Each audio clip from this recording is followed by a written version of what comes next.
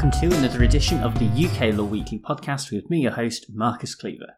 This week we're going to be looking at the case of Stocker and Stocker, and the citation for this case is 2019 UKSC 17. And the moral of this case is that you should always be careful about what you post on Facebook, and throughout the course of this episode you will begin to see why. The two parties are Nicola Stocker and Ronald Stocker, and they used to be husband and wife until they split up and got a divorce back in 2010. Mr. Stocker then began a new relationship with Deborah Bly, but the problems in the context of this case began in late 2012 when the two women got in touch on Facebook to discuss the behaviour of Mr. Stocker. All of this was not carried out on Facebook Messenger, but rather via the comment section of a status update posted by Ms. Bly. And so everything was also visible to the Facebook friends of Ms. Bly, and that's an important point. The key comment from Ms. Stocker was in response to the issue of her former husband's infidelity, and is worth quoting in full, as she said, quote, "Wouldn't bring it up. Last time I accused him of cheating, he spent a night in the cells, tried to strangle me. Police don't take too kindly to finding your wife with your handprints round her neck. But don't worry, you will get a nice watch for Christmas! Exclamation mark." End quote. Unsurprisingly, Mr. Stocker was not exactly happy about these posts and therefore brought the present proceedings for defamation. That would all be fine, but a significant complication lies in the fact that Mr. Stocker is by no means some innocent angel. Back in 2003, he did commit an offence against his now former wife. He has been arrested 3 times, and he has had some involvement with firearms over the years. Nevertheless, the argument that he made in this defamation case was that by using the words "tried to strangle," Mrs. Stocker had implied that her ex had tried to kill her, whereas he had actually been trying to physically shut her up by forcibly placing one hand over her mouth and the other on her upper neck. On the other side, Mrs. Stocker claimed that the verb strangle would actually cover these circumstances, as it refers to being grasped by the neck so that her breathing was restricted and she was put in fear of being killed. This is known as the defence of justification, and is where the purported defamatory statement is allowed because it is at least mostly true. So that is ultimately what this case comes down to. What does it actually mean to strangle someone? At the trial, Mr. Justice Mitting began where many of us in this situation might be tempted to start, with the dictionary.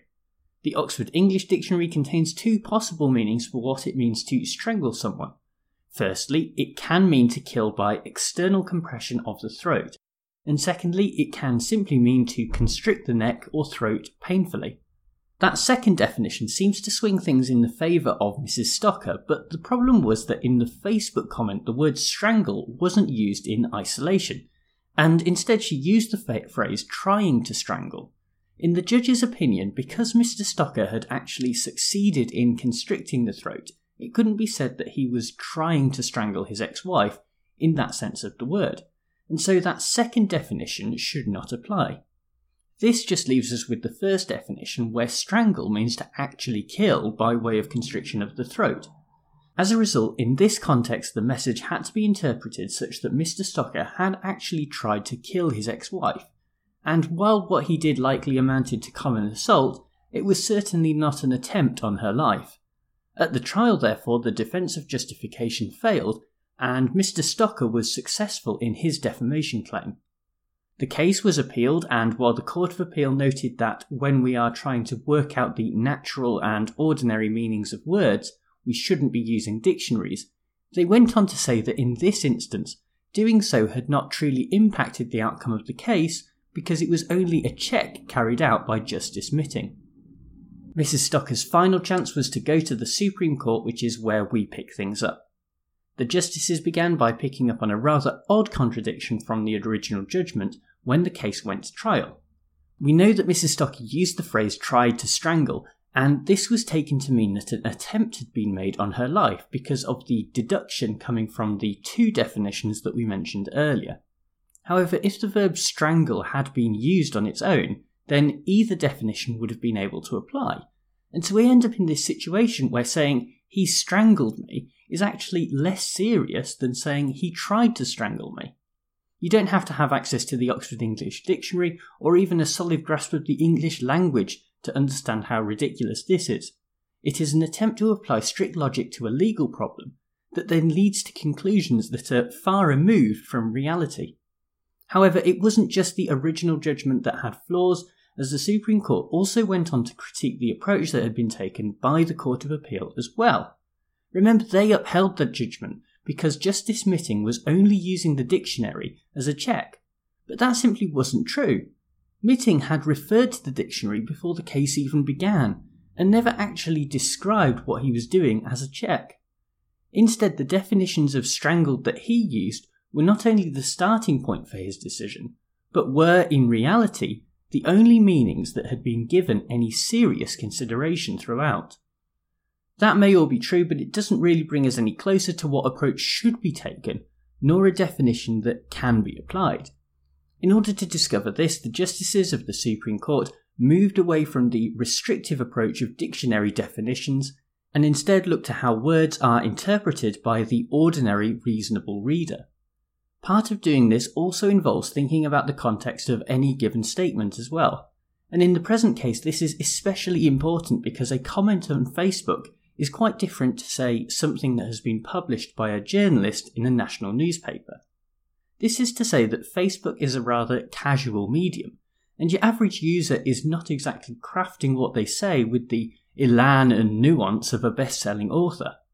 That same conversational style also applies to readers who are skimming through what they see, without normally giving the text a second thought. It is Lord Kerr who gives the lead judgment, and although he doesn't say as much, it is pretty clear that he is dropping strong hints that he just doesn't care about his fellow justices' status updates about their most recent holidays in the south of France. Anyway, the point is that it just isn't helpful to try and carry out a forensic analysis on a Facebook comment because that sort of depth of thinking just doesn't occur to the average reader. Beyond being an issue of interpretation, this was a legal error on the part of Justice Mitting that led to an unrealistic analysis of the purportedly defamatory comment. With that in mind, the appeal was not only allowed, but the Supreme Court actually stepped in and held that for the reasonable reader of the Facebook comment, tried to strangle simply means that Mr. Stocker had grabbed Mrs. Stocker by the throat and applied force to her neck. Therefore, the defence of justification is in fact successful, and it is the defamation claim that fails. We can begin our own analysis of this case by making the rather obvious point that this is a good decision by the Supreme Court. You can see what Justice Mitting is trying to do in his original judgment, and almost every law student in the country is probably familiar with the literal rule where a dictionary definition is applied to an interpretation. Nevertheless, it produces a complete contradiction and just doesn't make any sense at all in this context. Perhaps the most surprising thing is that the Court of Appeal not only allowed this to stand, but also completely misunderstood the approach that was originally taken by Justice Mitting in the High Court. After all, it was pretty clear that the dictionary was not just being used as a mechanism for checking a definition, but was instead relied upon heavily throughout the judgment. In truth, it almost feels like the Court of Appeal barely read the original judgment, or instead used it as a means of getting to the same conclusion. A change was needed, and thankfully that was exactly what we got from the Supreme Court, who, instead of getting lost in the words, actually thought about the context that those words exist in. Most of us are on Facebook or some other social media platform, and certainly do not apply the scrupulous analysis of the language that we saw from the High Court when we are casually checking updates on our lunch break. For the judiciary, it is important that they understand not only the changes in technology that are taking place, but also how people interact with that technology, as that will continue to be an important basis for legal action moving forward. In a much broader sense, this case also tells us a lot about how the civil courts can be used by the rich to carry out familial disputes. Mrs. Stocker was clearly trying to create drama with her comments on Facebook, and succeeded in getting a rise out of her former husband who, instead of reacting in a measured way, spent the next 6 years and more than £1 million trying to achieve what he considered to be justice. What makes this even worse is that this is clearly a pattern, as when I was researching earlier judgments from these proceedings, I stumbled across another Stocker and Stocker case involving the same parties. That involved an email exchange where Mrs. Stocker had reached out to Ms. Bly's former partner, ostensibly because of concerns regarding her own son's welfare, but which again had the effect of prompting legal action from Mr. Stocker. In essence, the Stockers seem to be made for each other, and it's not difficult to see why they were once married, and why their split has been so acrimonious. Part of me wants to just throw up my hands and say that if they really want to chuck their money away on absolutely ridiculous legal cases, then that is their right. But on the other hand, this is a complete waste of court time, which could be put to much better use resolving genuine disputes. My point is not even to necessarily throw shade at them for being rich, but if they weren't rich, then they would have to find some other way of sorting this out, like mediation or, imagine this, blocking each other on Facebook. Money certainly doesn't solve all of your problems, and this is one case where it has actually ended up causing more problems than it was worth. Well, thank you very much for tuning into this episode, and thanks as ever to bensound.com who provide the theme music. Special thanks this week also go out to CharlieLaw1980, who's also been in touch on email, and also to HegleyFan as well for leaving very kind reviews on iTunes.